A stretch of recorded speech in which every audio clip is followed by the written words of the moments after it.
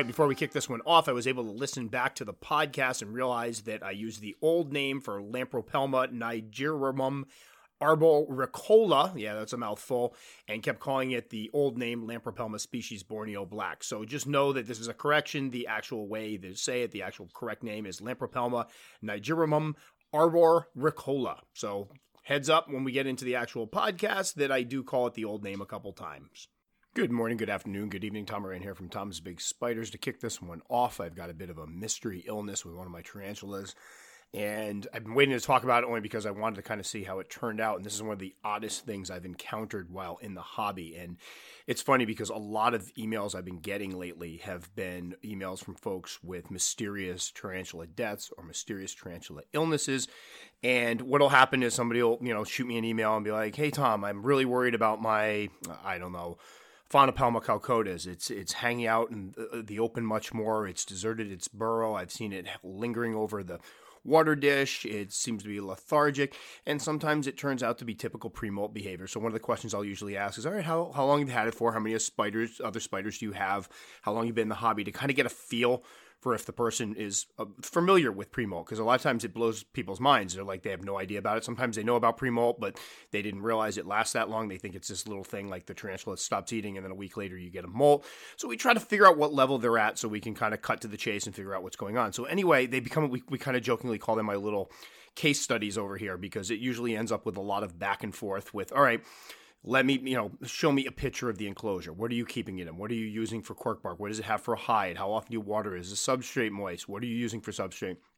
And a lot of times, I got to be honest, I throw stuff out. Sometimes I'd say I'm probably batting, I'll give myself 60% of the time I can come up with something that might have caused the problem. I'd say the other 40% of the time we're left up in the air with, I'm sorry, I don't know what to tell you. And I feel badly because I think people really want answers. I love it because people are taking it to heart, the fact that sometimes deaths are preventable. They're not just going, oh, my spider died, moving on, let me get 10 more. They're spending the time to go through and try to figure out what might have happened. And as I've talked about many times in the podcast and even in my videos, that's something I do as well. I don't just assume a death is natural. I automatically assume it's something I did on my end. Sometimes I beat myself over it to a point where it stinks because I'm like really upset over like, what did I do wrong? I've never gotten to that point as a keeper that my confidence level is high enough to go, well, you know what? I obviously know what I'm doing. So that was on them, not me. I can't get to that point. So I do love that people are reaching out. I just feel badly sometimes when I can't help them. So sometimes I just want to throw that out there for people, because a lot of times I get, I'm sorry, I hate to ask you and you're probably going to laugh at me or this is a stupid question. No, it's not, because I do the same thing with mine. So what we're going to talk about today, starting off, is my Lampropelma species Borneo black. I picked it up about 2 years ago. I forgot to put that down in the notes.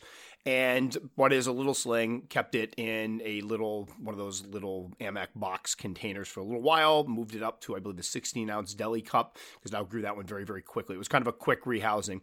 Stayed in the deli cup for a little while. Then we moved it into one of the 1-gallon mainstay containers. Now, again, the Lampropelma species are such that they like to do a lot of burrowing as slings and as juveniles and young adults. So when I set them up, I put it in technically what I normally use for an arboreal setup, but there was a lot of substrate in there. It burrowed right down to the bottom.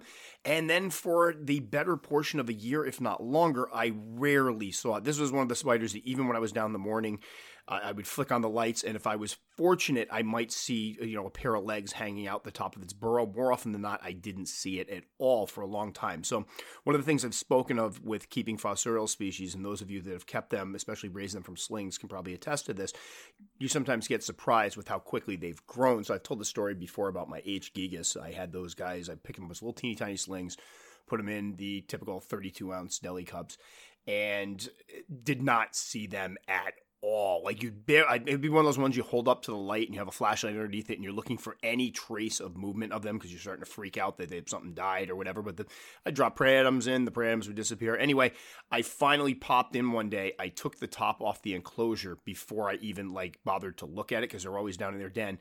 And there was this 3.5-inch spider sitting on top of the substrate. Scared the heck out of me. honestly, I'm lucky it didn't, end up in a bad situation because I just popped it off. Didn't even think the thing would be out. It was up top. I'm like, oh my Lord, this needs a rehousing. So it sometimes happens with the fossorial species that you don't realize that they need to be rehoused until they've probably it's been a little while. So anyway, back to my Lampropelma species, Borneo Black. The other morning, it was about probably end of October or so, I came down and I happened to glance up at the enclosure, and I noticed it was sitting right out in the top. I'm like, ooh, there it is. And it was big. And not like, I wouldn't say it was over the top large compared to the enclosure, but it definitely needed a rehousing. And one of the things, and I've addressed this before in the past, is I've been trying to change enclosures and clean enclosures and rehouse more often for my fossorial species because I have a legitimate concern. And the more people I talk to about this, the more I feel like I'm on the right track with it, with bacteria forming in those burrows. Although they seem safe, and we talk about the fact that tarantulas are very clean, and they are, and they'll bring boluses out and they'll drag things out. The bacteria that can form in those burrows, I believe, can be very hazardous to them, which is why we see a lot of odd fossorial deaths. And I've heard from other people too. They're like, I've had it in this container. It's been here for like 2 years. I clean out the boluses. I give it fresh water. I moisten it. But the problem is we've got a stagnant container of dirt that we keep pouring water into. And you got to figure if they're bringing praeatoms down there, there are little pieces of those praeatoms dropping down. They're probably decomposing, attracting bacteria. And after a while, I'm guessing that builds up. It probably changes the acidity of the soil, the composition of the soil. I think there's a lot of things that can go wrong. So I've been trying to change them more often. And in this case, it had been in that container for quite some time. I pour water in. I changed the water bowl, but it hadn't been cleaned. So it had needed a cleaning. So anyway, I see it up top and I'm like, this is awesome. I go to take the thing down and it didn't immediately rush to its burrow, which was like, ooh, that's kind of odd. It looked in good shape though. And so I didn't think much of it. And finally it kind of crawled back to its burrow and disappeared. Great. Next morning I come down. It's out again. Again, kind of odd. So I pull it down, check out again. It ended up running away again. So fast forward a little bit, maybe a month later, it was about maybe mid-November or so. I caught it out a couple more times. I tried to feed it, and I found the praeatom up top. It hadn't eaten the praeatom. So what I decided to do is, like, we're trying to figure out what we're going to put it into. I didn't know if it was, sometimes those species, you put them in the arboreal setups too early and they kind of freak out because they don't have that place to hide. So I was trying to figure out which enclosure to put in. It was on our rehouse list. I go into the room. It was, I think, right before Thanksgiving, maybe a week before Thanksgiving. I go into the room and it's sitting on top, and I don't know why, and people can probably back me. Every once in a while you look at something and you go, something's not right. So I pull the cage down. And it looks terrible. It's not in a death curl, at all. But I will say one thing that alarmed me right off the bat is some of the sphagnum moss, although I check the water dishes all the time, some of the sphagnum moss had found its way into the water dish and had wicked all the water out. So the water dish was just about empty, not completely empty, but the bottom substrate was moist. And before that, I'd refilled the thing like 3 days before that. So it hadn't gone without water that long. But you start thinking, could this be dehydration? It was not in a death curl. It did not look like it was dehydrated, what you'd normally expect to see a spider look like when they're dehydrated. Its abdomen was quite plump and firm. It just looked completely, I don't even want to use the word lethargic. It was like sluggish. It barely moved. So it was immediate. I believe this was like nighttime, which was the other thing that alarmed me because usually I only caught it out in the morning. So we immediately pull it out. Billy's like, oh, what's up? And I'm like, there's something wrong with this thing. This is not good. I took a paintbrush in and just kind of stroked his back leg. It twitched its leg. It barely moved. It was in rough shape. So we're like, she's over there with me. She's like, do you think it was dehydrated? I'm like, well, there's still some water in the water dish. I just watered him. This was probably a Wednesday. I had done it on a Sunday. I'm like, I don't think that's it. Although, who knows? So we had a decision to make. Number one, I decided I was going to take it out of that enclosure. It was because when a fossorial comes up and is staying outside of its den, that's abnormal behavior. That's usually a sign something's up. I saw it before years ago with one of my C. lividus. She was doing great. She was in, and this one I never did figure out what exactly happened. She had molted recently. She was eating great. She molted. She dragged her molt out. I fed her twice. I came in one day and found her sitting on the surface. Thought it was odd. She kind of went back to her den, found her next day on the surface. Next day, she was dead. It blew my mind. To this date, I couldn't figure out what was going on, and I don't think it was a bacterial situation because her enclosure had just been changed probably 4 months prior. She had been rehoused, she had dug, she had eaten, she had molted, all the signs that she had settled in nicely and died. So ever since then, I've noticed that, I tend to freak out when I catch the fossorials hanging up top. So there was obviously a problem with there. She needed a rehousing anyway, but I didn't want to drop a sick spider into a new house. And especially when I went to move her and realized how lifeless she was. This spider was barely moving. It was really heartbreaking to see. So what we did was I set up one of those quote-unquote tarantula ICUs, which I have a love-hate relationship with. I kind of have mixed feelings about them. A lot of people are like, it's basically a keeper's way of feeling like they're doing something. And I think under most circumstances, it really does nothing. And I know there'll probably be people that'll jump in and argue against me, but hear me out. I think in a situation where a tarantula is dehydrated, and I did have one years ago where because of my own stupidity, a tarantula did not have the water it needed, and I pulled it out, put it in ICU, it drank, and it was perfectly fine. I think in those instances, it does help because it's a quick way to get them rehydrated. But I think a lot of times it's like, all right, my tarantula is sick, my tarantula is not feeling well, let's drop it in a really moist, damp, hot environment, and that'll make it better. And I just don't think the science adds up for it. But some people swear by them. I have used them before, and in this instance, as I will explain, whether it was the ICU or not, it did seem to help. But we pulled her out. I put her in an older plastic container, one deeper one, with some moist paper towels on the bottom, a water dish. I picked her up. She literally just flopped off of I got her on a piece of cardboard, and she just kind of flopped right off the cardboard onto the paper towel. I put her over the water dish. It looked like she might have been drinking, but then later on she was just sitting on the water dish because she could move. So I pulled her off the water dish, made sure her abdomen was not in a spot where there was a lot of water on the paper towels, because obviously the book lungs are there. If she can't keep her abdomen up, that could be problematic. And then just put her on the high shelf that usually gets like 82, 84 degrees. It's one of the warmer shelves, and waited to see what happened. So this was mid-November or so. Now, I checked on her every couple of days, close to every day. I didn't want to disturb her completely. And she started to show a little more life. So I'm like, all right, maybe it was dehydration. And then I did notice one day I came in, and this is one of the things that adds a little bit to the mystery, she pooed, and it looked like a lot of poo. Now I start thinking, all right, was this one of those cases of impaction? Was there something blocking her? I did not see. I mean, she was hanging around the water dish. She was obviously lethargic. That would fall in line with an impaction, but there was nothing around her spinnerets, nothing around the anus, nothing that caked on that looked like there might have been a blockage, but who knows? There might have been something inside. Her abdomen was quite plump. She did look like she could be in premolt. So I kept fresh water in there. I replaced the paper towels every week or so they wouldn't get stagnant. Again, she pooped again, which started making me think maybe this was an impaction thing. However, her overall behavior did not get better. She was moving a little bit more, but it was heartbreaking to watch because she would go to lift the leg. Like if you touched her with a paintbrush, her leg would tremble, like really, really tremble, shaking, almost spasmodic, not a DKS type situation. I want to make that very clear because I've seen DKS and I've seen, I've experienced it in my own. I've seen other people's DKS where it looks like there's some type of neurological problems.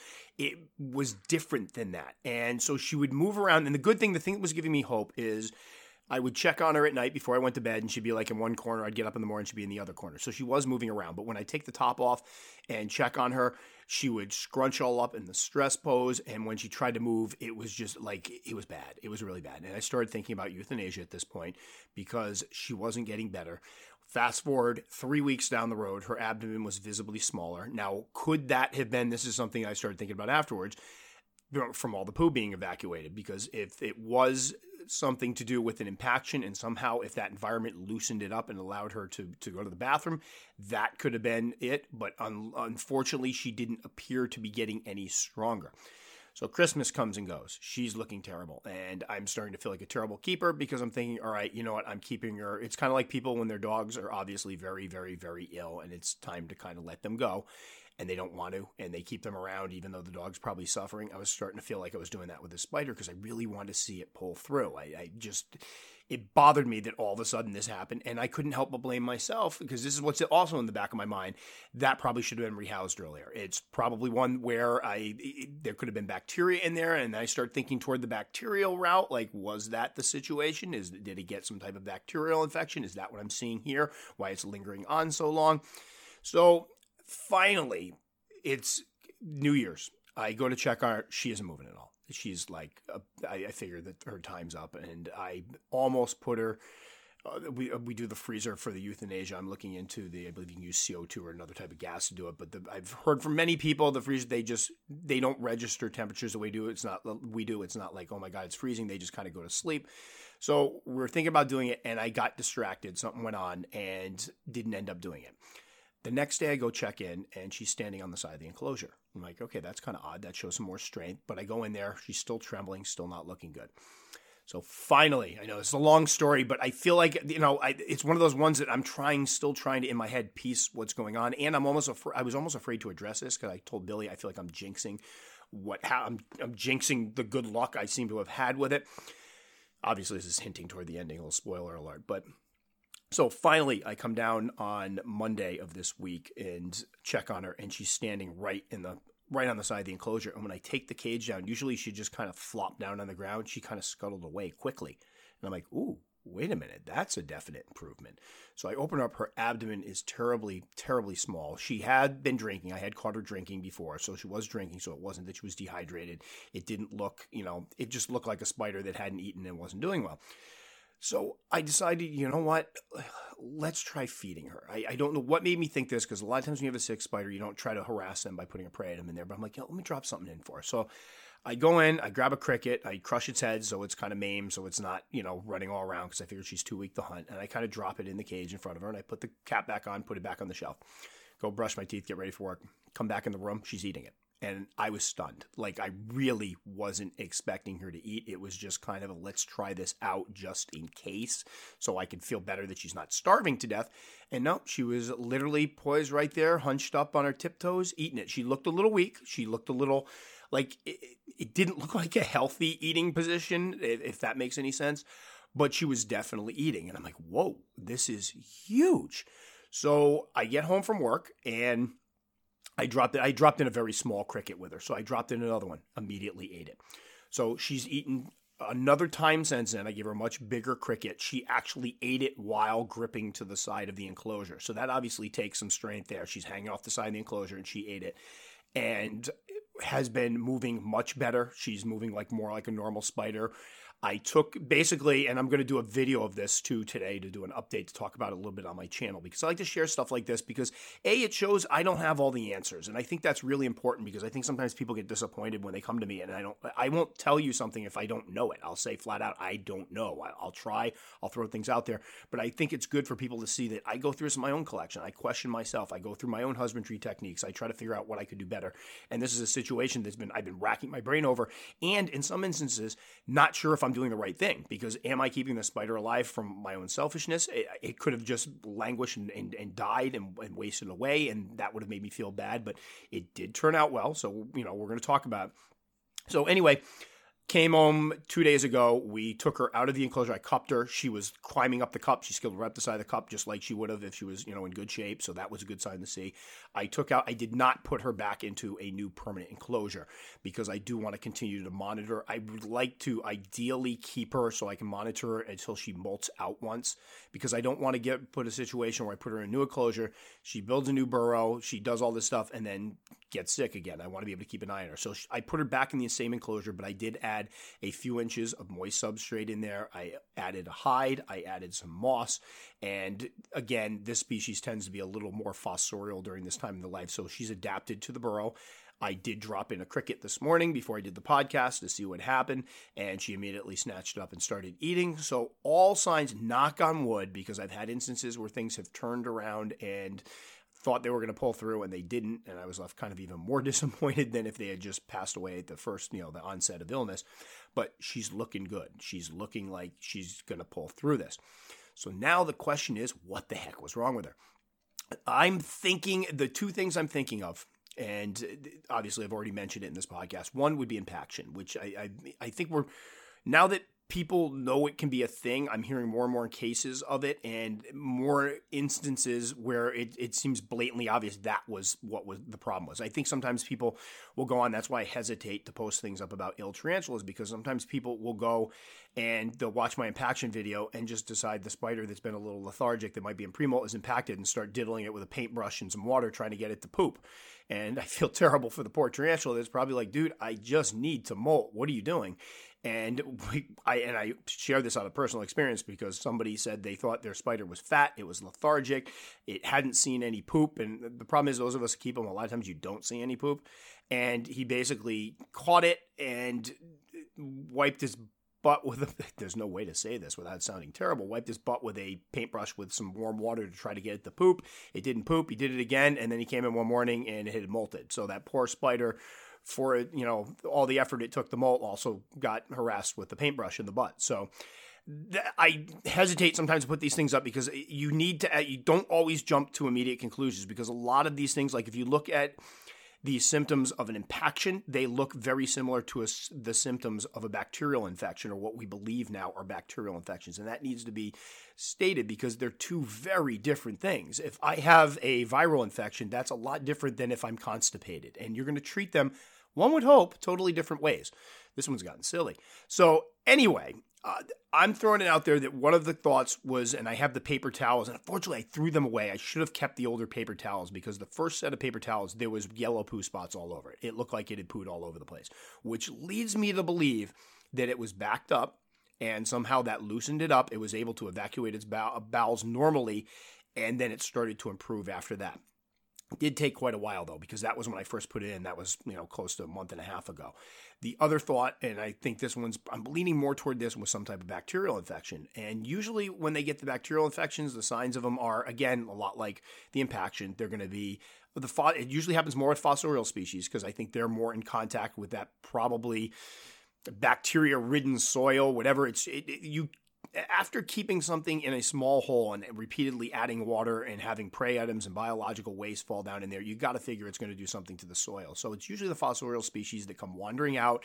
They're hanging around water dishes. They're acting funny. They're lethargic. That's usually when you detect that people think that it's probably type of bacterial infection. And that's kind of what I'm leaning toward, because it seemed more like that behavior. But I don't know. And that's the part that drives me nuts. And that's one of the, if we talk about, obviously we talk about tarantulas all the time. That's what the whole podcast is about.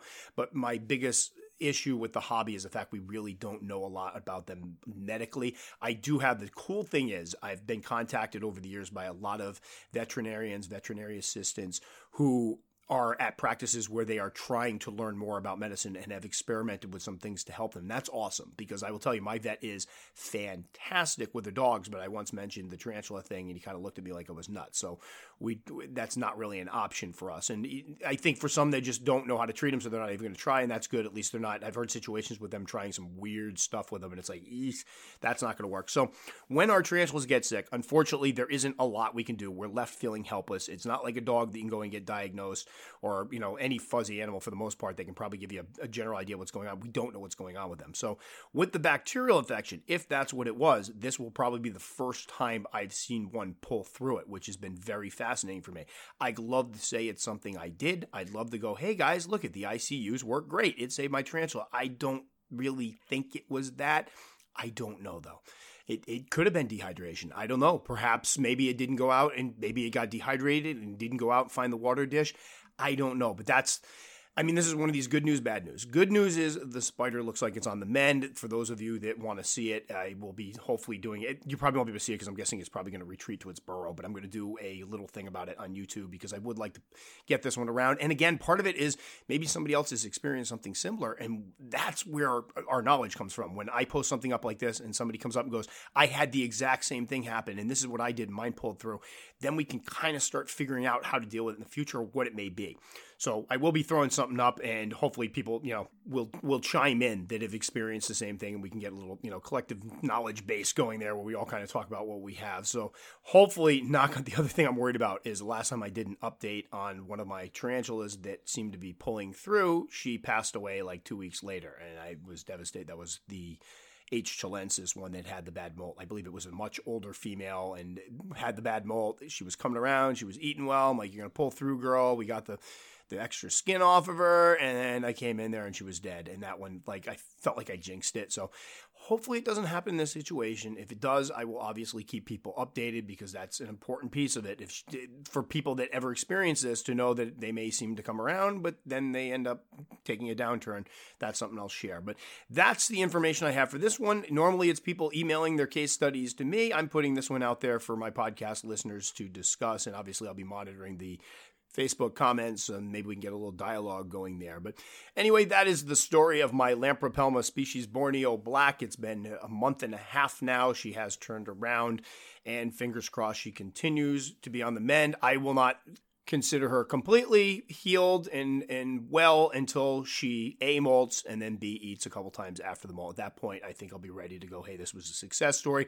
However, it has turned around. It has given me hope. She is looking better. I'm feeling so much better about it. It stresses me out to no end when one of my tarantulas are sick. For those of you who have contacted me with questions about your sick tarantulas and you're like apologizing because you're upset or you're worrying too much, I do the exact same thing. Do not apologize. I totally 100% empathize and get it. So never think when you contact me, I'm over here going, oh, for crying out loud, it's a spider. Stop worrying about it. I do the exact same thing. I wake up in the middle of the night, racking my brain over what may be causing it. I think it's a natural thing to do if you actually respect and love your animals. So moving on to the next one, I'm going to click over to my email for a minute. And I was thinking of doing this one as a longer one, but I don't think it really needs it. But it is something I wanted to talk about and kind of leads into something I was already working on. So this one comes from Joe Carpenter. He emailed me. I was wondering if you had any thoughts on tarantulas and entertainment. I know you talk about public perception at length. I wondered if you had opinions on how TV and movies showcase teas. Home Alone famously features a tarantula, Phonopelma seemanni, roaming around throughout the movie. The show Impractical Jokers also uses teas as a punishment to annoy one of the cast members. And recently, Billie Eilish did an episode of Carpool Karaoke and handles her tea, GBB, it is. Here is a link to the video. The spider shows up around the 10:30 mark. Probably didn't have to read that, but I'm kind of on autopilot here. I would love to hear your input. Maybe it could even be a segment of the podcast. Well, Joe, yes, it can be a segment of the podcast. This was an excellent one and happened to fall in line with something I was already working on. There's a magazine called Shock Totem. It's a horror fiction magazine with articles and stuff that had been around for a while. They're bringing it back, and I'm working on it as an editor. A little background. I used to work in publishing and stuff like that. I love horror. I love anything horror. And this is a fantastic magazine. So I was working on an article for it. I have a different article that I did that'll be in the next issue that has nothing to do. It's about found footage movies, nothing to do with the tarantulas. But the original article I wanted to do, and it became a bit unwieldy, was how tarantulas are portrayed in horror movies. And I wanted to put a slant on it to show that we're basically villainizing animals to scare people for cheap chills, basically. And it was getting difficult because I know why they put tarantulas in horror movies. It's because I think it's one of the top fears in the world as far as phobias with snakes and clowns and things of that nature. So if you're trying to get, a cheap scare, you talk about jump scares being cheap scares in horror movies. Another cheap scare is, let's just throw a tarantula in there in a ridiculous situation, because although the scene may not be scary, although the direction may not be good, although the acting may be terrible, people are immediately going to go, oh my God, it's a spider, and be freaked out. So it's like an easy way to scare people. So let's start by talking about the movie one first.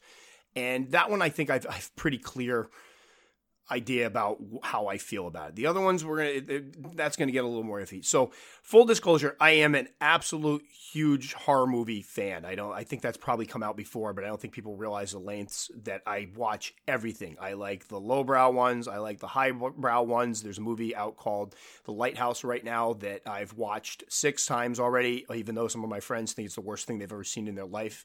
I love horror stuff, and I've been watching horror stuff since I was like 4 years old. I can remember being a kid, and my mom would fall asleep on the couch with Creature Feature going, and I was supposed to be taking a nap, and I would wake up and watch all these old movies and just be terrified. And I remember particularly the ones that always had spiders in them. I remember the movie Tarantula being one that I just thought that was the most horrific thing I had ever seen in my entire life, with this giant skyscraper-sized tarantula going across the countryside attacking people. It just blew my mind that something like that could even possibly be, it was just like the stuff of nightmares. So obviously, in movies, and we'll take Home Alone, we're going to set that one aside for a moment. In horror movies, they've been used, as I said before, as cheap scare for years. There was obviously the 70s, 60s, and 70s, a lot of movies where you got, Tarantula, which, by the way, a little trivia, has Clint Eastwood unbilled as a fighter pilot in it. You can't see his face, but supposedly he's the fighter pilot in it, one of his first roles, if not his first. You have like Tarantula's Deadly Cargo, and then in more recent times, you had Arachnophobia that wasn't so much tarantulas, it was spiders, but then you had that. I know people like this movie, but between the terrible CGI and the fact that the stuff about the spiders was ridiculous, Eight-Legged Freaks. I've watched it a couple times. It's entertaining, but for all the wrong reasons, but some people absolutely love it. But that's one that gives people, the wrong information about it. It's funny, the movie Tarantula I watched recently, and there's a scene where a scientist is talking about spiders, and some of his information is actually spot on, which blew my mind for that time period.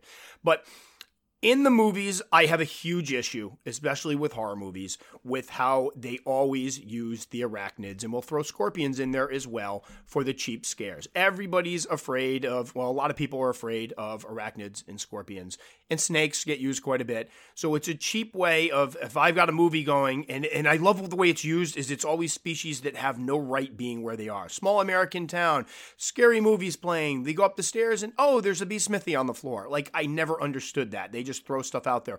Or my favorite, we watched one the other day where the person was getting attacked by two incredible, I believe they described it as incredibly lethal scorpions, and it was two emperor scorpions, which, if anybody knows anything about that species, they are completely harmless. They'll pinch you rather than bite you, usually, rather than sting you, and their sting isn't that bad. So obviously, we're going to roll up all the movies together. There is one, I can't remember the name of it, where the woman is controlling the tarantulas or something, and she actually loves them.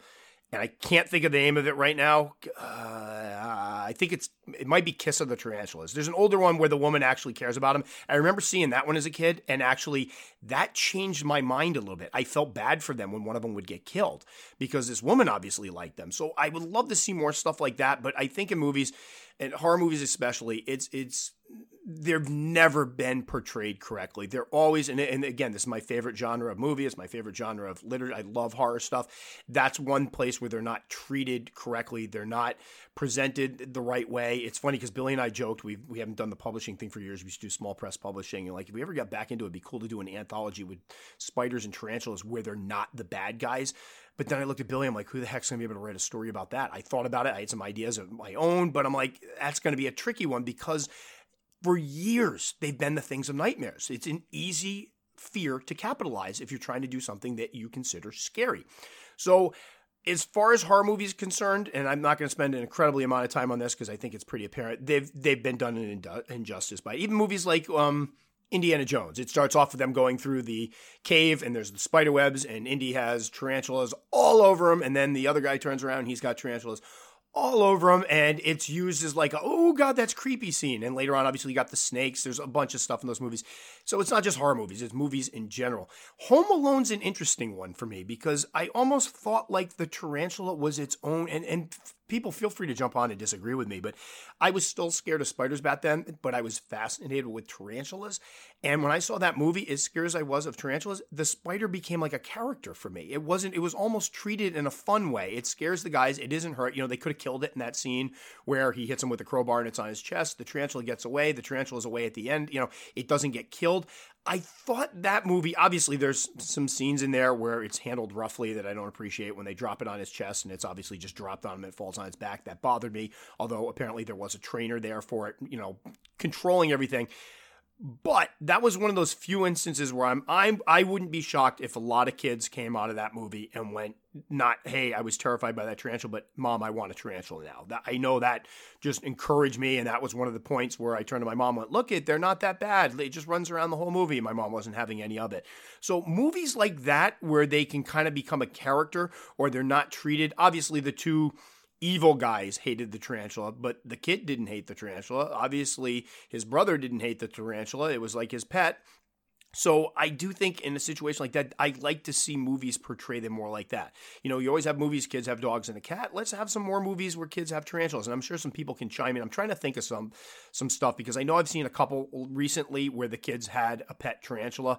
And of course, the first thing you do is basically critique their setup. I'm like, all right, the people who did this movie obviously don't know anything about them because that's the wrong setup. But it's cool to see them appear in a movie in a more favorable way with somebody, keeping them and enjoying them and showing that they're not as scary as people think they are. So I would almost take Home Alone and put it into a category where this is what I'd like to see more of. I'd love to see more of them in the movies being portrayed like we see them, like not scary animals, but fascinating animals, cool animals. Home Alone, this little animal just keeps popping up everywhere and, kind of saves the day at one point. They're about to catch him.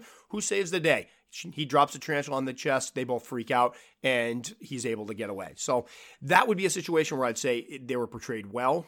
Now, the Impractical Jokers one, I love Impractical Jokers. I hadn't watched it in a little while, and we were actually watching a marathon of it the other day, and the show cracks me up, but I have to say, when they did the tarantula one at the end, that one bothered me a lot, and I get it. They're afraid of tarantulas. People, watching the show are afraid of tarantulas. When you're trying to do, a final challenge for people or the final punishment for losing, there's nothing better than taking somebody that's afraid of spiders and, at least on paper, and dropping a bunch of spiders on them. However, it just turned them into something scary and to be feared. That was obviously not just to scare the person that was being tortured by them, but also to scare the audience. The way it's set up, people that are watching, they're afraid of spiders, are going to have a hard time watching that scene. I have a buddy of mine who knows I'm into tarantulas that watches that show, and she said it was very difficult. Like, that was freaking her out totally. I'm like, man, I'd be just laying there like, what the heck? I want to take these guys home. But that's me, and I'm sure a lot of you out there would probably feel the same way. I'm sure there's people out there right now that are listening that haven't completely gotten over their phobia yet. They could watch that episode, and I would encourage, look it up so you can see what I'm talking about. I won't play by play the whole thing, but basically they tie him up on the ground. I believe they turn the lights out at some point, and they start putting tarantulas on him. And my first thought watching it was, my God, if one of these tarantulas, they're scared. So the tarantulas aren't in hunting mode, luckily, but they're cannibalistic animals. So my fear is always one of these is going to latch onto another one and eat it right on top of the poor guy. And then, it goes on from there. Then they bring in a big fake one. It just gets really kind of stupid. But again, things like that can perpetuate the idea that they're to be feared, that they're scary, that they're nasty. It does nothing to improve it. And obviously the people that are doing that show probably aren't tarantula fans, or aren't collectors, aren't people that enjoy the animals. However, in the back of my mind, like Billy and I were talking about this, she's like, well, what would happen if somebody for a TV show asked you to come on and take some of your tarantulas and do something like this? I'd be like, hell no, I'm not doing that. If we're going to do something where they're going to be in potential, there's going to be a chance of risk, and B, they're going to be portrayed in a way that's going to perpetuate that idea that they're to be feared, I don't want anything to do with it. But obviously, whoever had these tarantulas keeps them, knows something about them. I'm guessing it's one of these Hollywood guys that does it just for movies and TV shows. I don't know. I don't know who the guy was. I actually didn't look at the credits. I probably should have looked that up. But that bothered me too, because there's somebody that obviously knows something about these animals that's doing something that's negative toward them. It's portraying them in a negative way. So that one, again, I had seen that one. That one bothered me. I wasn't laughing like I usually laugh at the end of them. Usually I'm like, when they do the final punishments, I'm laughing through the whole thing. I really wasn't laughing at this one. It was kind of, it bothered me a bit. And again, I recognize the fact that I'm one of the handful of people out there probably watching that show that love tarantulas and don't want to see them portrayed that way. And for the majority of people, that was an amazing, punishment. But yeah, again, that's just basically playing into the fact that people already fear them. I get why they do it. It bothers me a lot. Now, the Billie Eilish thing. This one I have a very difficult time with, because I can see it from two different sides. If you've watched the clip, she brings him back to her home, and she tells him she has a pet tarantula. And she comes in cupping the tarantula. She walks all the way across. She has a cup. It's safe, I would say. But then she proceeds to put it on James Corden's hand. And he's professing to be terrified of him. I question how terrified he is, because I will tell you that at the height of my arachnophobia, if somebody had put a tarantula on my hand and it started to move, I would have probably passed out. But he stays there, and then she gets up and leaves the room and leaves it with it on his hand. Now, first off, the thing that blew my mind was it looks like it was an adult male, a mature male, C. cyanopubescens, or the GBB, which blew my mind, because they are skittish as heck in my experience. A lot of people also find them to be skittish. And she walked out, she carried this thing cupped in her hand, put it on his hand, and for a mature male, it just sat there. And it could have, but the problem is that could have shot up his arm. He says at one point, I don't want it on me because I'm afraid I'm going to flick my hand and throw it up in the air, which was great. But she leaves it there with him. That could have been the death of her pet. So it was an interesting thing because this is obviously Billie Eilish, who is incredibly popular now, huge star, and she is just walking around with a tarantula, a young woman showing no fear of it whatsoever. She obviously loves it. She has it in her hand. She knows, she handles it well. She sits on the bed at one point. That's a positive image to send. A lot of people are going to be like, oh, well, Billie's not afraid of them. Why should I be afraid of them? So I like that. There's part of me, it's like, all right, that's great. That's how we want to see them portrayed. Like, look, like it would have been the same thing if she brought out a gerbil or a rabbit or a ferret. It would have been done in the same manner. If you haven't seen the video, it's literally like, oh, here's my spider. But then there's the flip side of it. And this has been an argument for years, whether or not, handling tarantulas and showing people handling tarantulas is sending the right signal. And this is one because of where I came from being arachnophobe. I can see both sides of it. I lean toward one. Actually, I bounce back and forth. And here's why. For the people that are against it, it sends a terrible message. Here's Billie Eilish picking up a spider that most of us would not. I would not try to pick up my GBBs. They would kick hairs. There's no mention of what they can do. It wasn't like she said, hey, you probably shouldn't handle. You should handle over the bed. She didn't explain it. It was just, here's my spider. Pass it over to a guy. Leave it on him where it could scramble off, go up his head. He could flick it off. It could die. A myriad of things could have happened to that spider and to him. Luckily, they didn't. So that's a terrible message to send. And I think when we do things like, I remember when I was a kid, somebody came to school with a bunch of pets and they were showing different animals off and they had a tarantula. And one of the things they did is one of the students volunteered, or it was my friend Kelly, went up and walked around with the tarantula, probably a rose hair, in her hands to show everybody. And at that time, two things happened. A, I saw my friend Kelly holding one and realized they weren't that bad, which was good. B, I kind of got it in my head that you're supposed to handle them, which was not the truth. So it sends a mixed message because I think in some ways seeing them handled is important to people that are scared of them. It helps take away some of the stigma. It helps take away some of the fear when they see somebody with it in their hands and nothing is going wrong. However, the flip side of the argument is you're teaching people that you're supposed to handle them, and that puts you and the spider in jeopardy. So it's definitely a two-sided coin for me. I've shared before that one of the most profound moments in tarantula keeping for me was the first time I held one and had no fear of it. It was huge. It needed, for me, and people can go ahead and jump on me, whatever. For me, that was huge because the tarantula was on me and I felt no fear whatsoever. I was totally like, it was an amazing experience for me. So that was important for me. So that's why when people ask, why aren't you a little more militant with telling people not to handle? My message is I don't feel like we need to handle all the time. I don't handle now. Like I've got that one H lenses that comes out sometimes, but that's it. I practice good practices all the time. I don't, I'm working with old worlds, new worlds. I don't handle a lot and I don't encourage it. However, I also don't get on people that do. I just don't think it's as black and white as we want to believe. So for the Billie Eilish one, in one way, it's positive publicity. It's people are going to see this. People are going to see her holding the spider. They're going to see there's a blue spider. It's a GBB for crying out loud. I'm still shocked about that. And they're going to go, wow, Billie Eilish likes these. I could look into them. So it's going to bring people into the hobby. Now, for the flip side of that, we're going to get a lot of, probably some fanboys and girls that are going to be like, oh, I got to be like Billie and get a tarantula. And they're going to go out and just buy something and not know anything about it. They're going to go out and go, wow, she's got this blue one here that's awesome and she can handle it. How about this orange one? What is this called? An OBT. I'm going to get that one and handle it. You can see where that goes. And I do understand that side of it because that's a very big concern I have watching that video is like, what is the age group of people that normally listen to Billie's music? I'm guessing a lot of them are in the teen range. A lot of them are probably still living at home. A lot of them probably don't have a lot of experience with animals. And a lot of them, coming from a guy who works with a lot of teenage students, probably aren't very good at going online and finding good information. So this is going to be a lot of people that rush out, buy these animals, and don't know anything about them and only do so because Billie did it and it looks cool. So I can see both sides of this one. I'm up in the air about which way I'm leaning toward, honestly.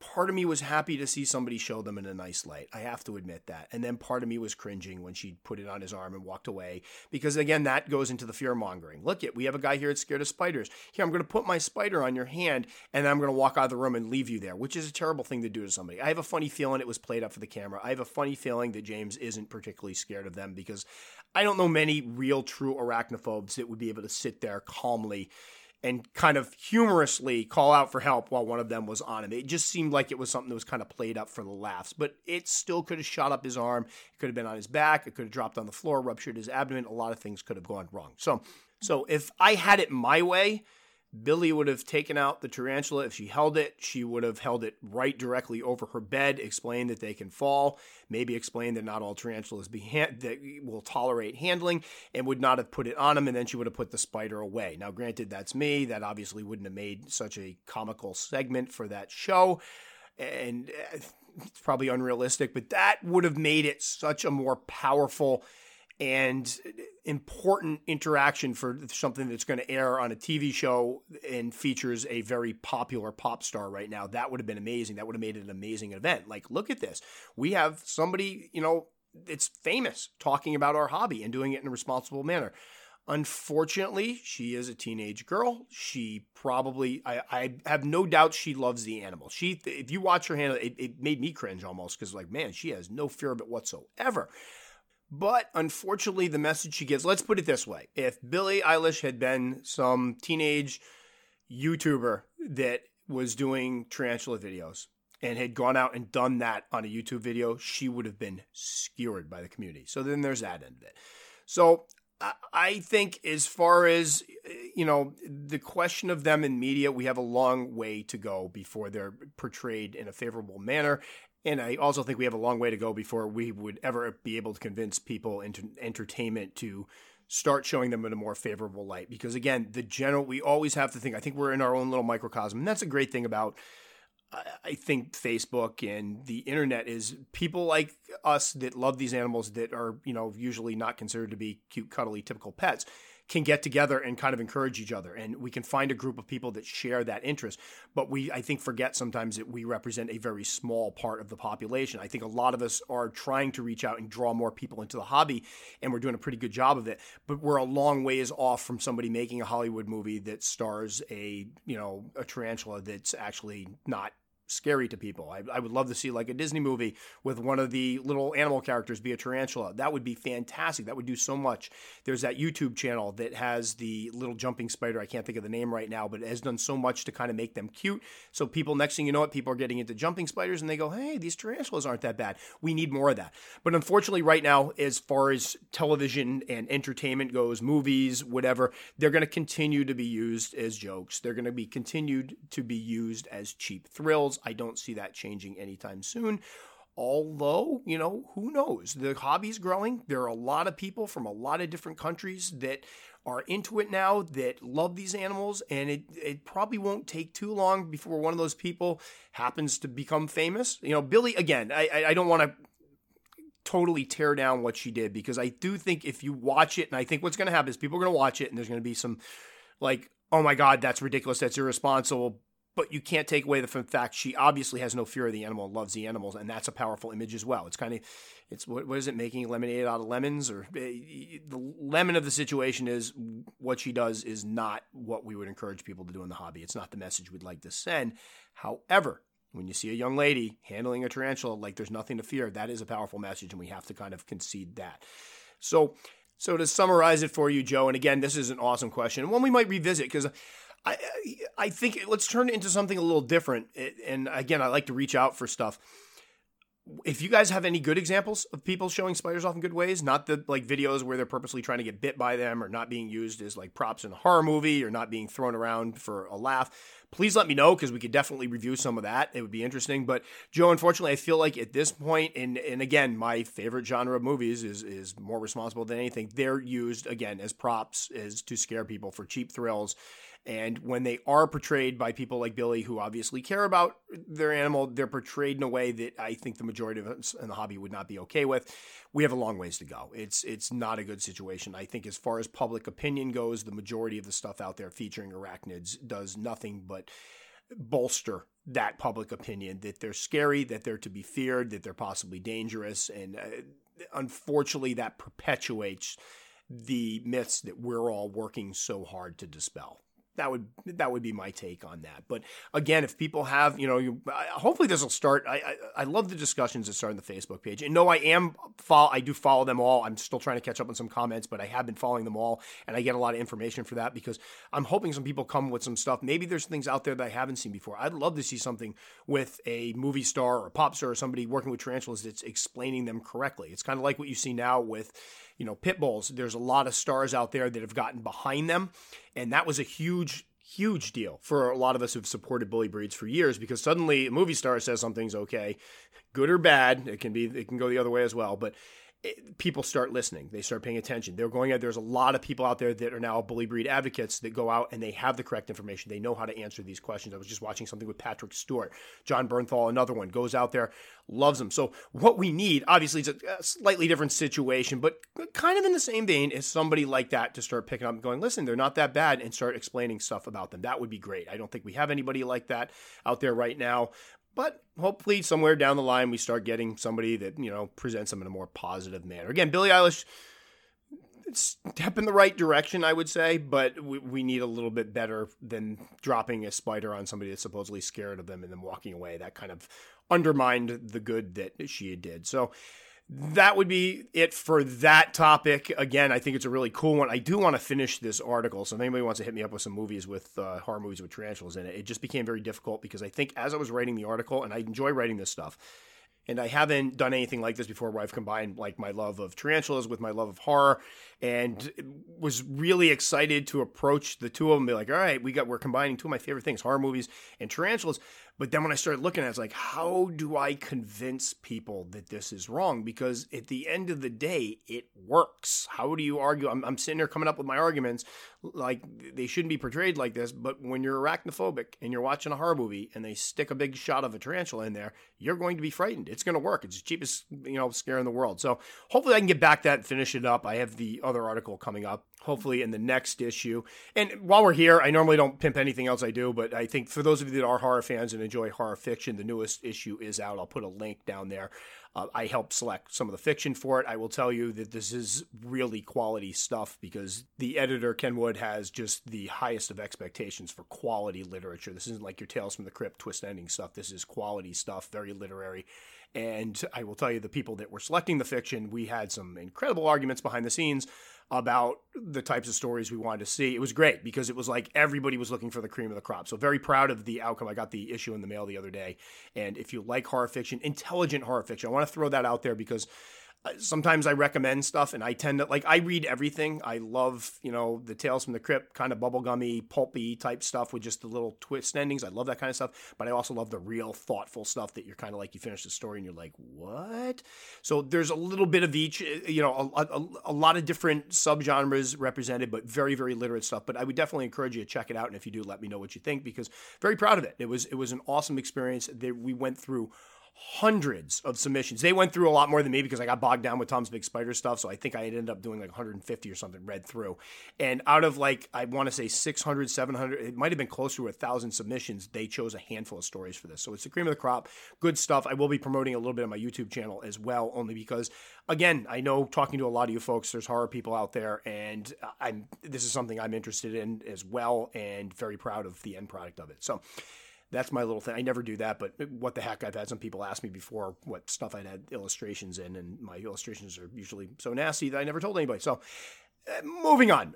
That'll about do it for this one. I may try to squeak in an extra episode because I think I'm going to go over my original time slot with this, which means I'll have another 45 minutes to play with. So maybe we'll work in an extra episode. And I do believe, if I'm not mistaken, this is the first episode of the season 3, if I'm not wrong. So a neat way to start it off.